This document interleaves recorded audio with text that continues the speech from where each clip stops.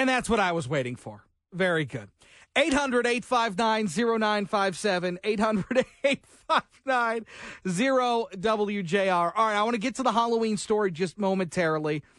Danielle apparently is eating needles. We'll get to that coming up here in just a second. But this situation involving pharmacists walking out is one I imagine is going to be pretty impactful to a lot of communities and may very well impact you if you get your medication from some of these locations. I don't think we've had any in Michigan yet, walkouts, but it's not to say that it wouldn't happen yet. And the idea here is that employees at places like CVS, like Walgreens, say that their working conditions aren't good. It's making them, it's hard for them to fill prescriptions safely, and it's putting the health of customers at risk, and they're trying to do something about it. The problem is they're not unionized. So when they walk out, it is incredibly difficult to deal with. Dr. Susan Davis is an associate dean of pharmacy at Wayne State University and joins us. Doctor, good to have you. Hi, thanks for having me. How big of a problem is this? It's a great question. I think, as you said, I haven't heard of walkouts locally here in Michigan, but I have heard from our community pharmacy colleagues that this is a very big problem. The walkouts were announced and communicated mostly via social media with that catchy title, Pharmageddon. And this is after some walkouts in specific communities early in the year, and it's really making national attention. Is it possible that something like this could happen in Michigan? It's absolutely possible. I think what we have to remember is these pharmacists, as you said, are not walking out because of their own pay. They're stressing that they need more pharmacists and technicians working behind the counter for the sake of patient safety.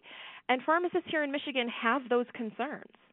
And that's something that you guys at Wayne State take a lot of pride in. There is, I think, a number of programs that you partake in to send student pharmacists on the job to learn.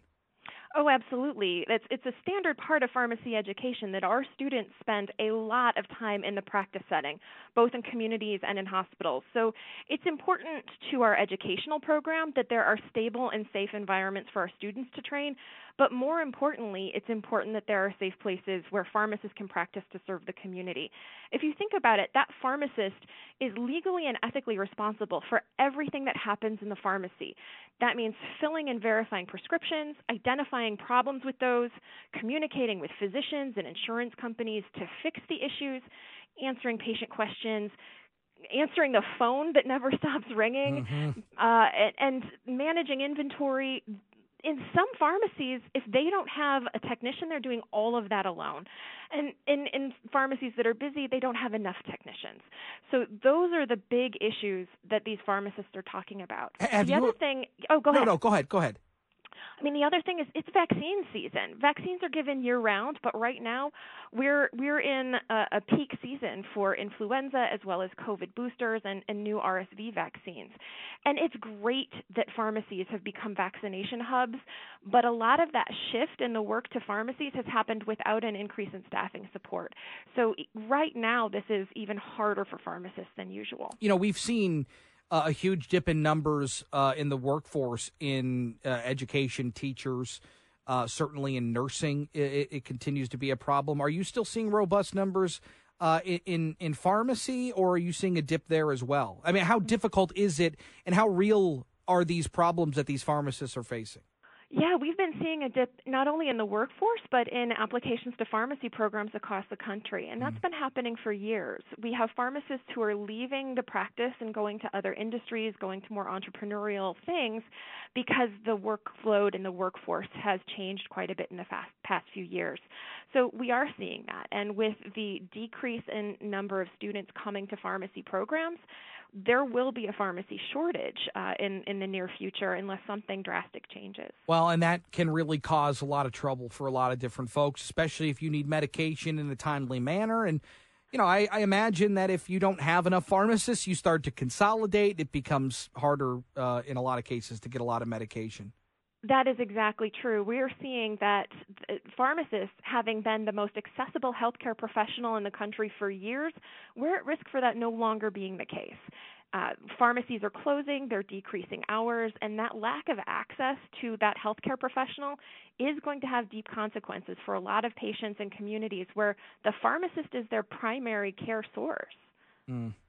Yeah. Well, it continues to be an issue, and one that I know that you'll stay on top of for us, and maybe we'll talk again very soon. Dr. Susan Davis, thank you so much.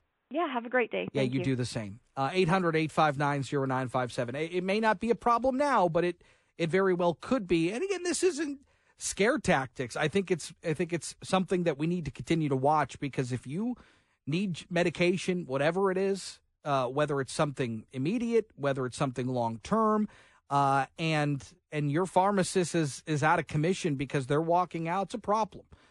So we'll continue to watch this for you. 800-859-0957. I mentioned this story in the Washington Post, that a lot of these stories that you hear, drug-laced candy, razor blades, needles inside candy, are a little sensationalized, and maybe even to some extent urban legend or urban myths. And Danielle, you said that you have a story that this brought to mind. What happened? My mother told me this, actually, okay, like 3 weeks ago. Oh. She had actually heard it somewhere else, and she started freaking out because it is not an urban myth, because my grandma and my grandpa found a needle in her candy. Now, my mom has 5 brothers and a sister. So what my grandma did was called the police and said, hey, we found a needle in the candy. They had to gather up 6 kids' worth of candy, and they took it all down to the police station. They had to put it through the scanner. Oh, my gosh. Are you serious? I swear to God. So here's the other thing. I do wonder, because, this story in the Washington Post talks about, basically things that were reported on. I do wonder how much of this actually gets reported. How much it actually gets reported. If you find something in candy, and maybe it's really nefarious, like a needle, you're gonna report that.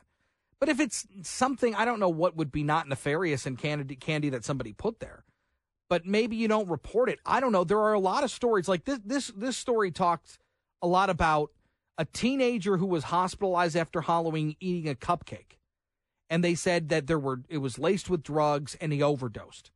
But he later admitted to overdosing on prescription medication that was not in the cupcake. There were also stories about another kid being laced with heroin, but later found out that the parents ditched their heroin inside their kid's Halloween basket in an effort to avoid police. So nobody gave them the heroin. The parents which is just horrific in and of itself. I know. I'm sorry. That's the best story I've ever heard. There's our heroin. Quick, shove it in the Halloween candy. Put it in. Put it in Timmy's Halloween bag. Yeah. They'll never look think it was there. us. Why is Timmy acting so funny? I don't know. He's just eating Halloween candy. Oh, my God. Some people, I swear to God, it's horrific. Bob's in Allentown. What's up, Bob? Hey, Chris. Hey, what's up? I just wanted to tell you it is not a myth. I used to work in the ER at a hospital back in the 70s, late 70s, in Madison Heights, Michigan. And we did candy checks every Halloween for several years. And we did, in fact, find things like sewing needles and razor blades in some of the candy. Wasn't very often, and it wasn't every year, but I would say probably out of the maybe, I'm not sure how long we did it, but there were more, it was more than one year occasion. Sure. That we would find stuff. I mean, that's horrific. I mean, there's no doubt it happens. I mean, there is no doubt that it happens. I just wonder how widespread it is. I can't imagine it's as widespread as most people think. I think it's one of those things where you almost inflate it in your mind. Like it has to be a widespread problem. Somebody out there is just putting needles in their Snickers bar when they hand them out. it has to happen. I can't imagine it happens widespread. Bob, I appreciate the call. Real quick, Carl in Brighton. Hey, Carl. Hey, how's it going? Good. What's up? Well, I was calling about this pharmacy crisis. Yeah. My wife works for CVS, and they don't give them any breaks. They'd rather pay the penalty for not giving them breaks. They never have enough technicians. They're giving out shots. Flu season just kills them because they don't have the help. It's crazy. And she works in the pharmacy? She works at a pharmacy. She used to work for Target. Target sold all their pharmacies to CVS, and Target was a great place to work, but CVS has just turned that into a slave camp. Well, what does she say about these walkouts? Well, she's not into walkouts. In fact, I just told her about it because I heard it on the news. She didn't even know about it at work. Okay. Yeah, well, I think it's going to be more of a problem, and if it's as strenuous as you say it is, I can't imagine it's going to stop in just a few states at a few different locations. Carl, appreciate the call. Got to take a break.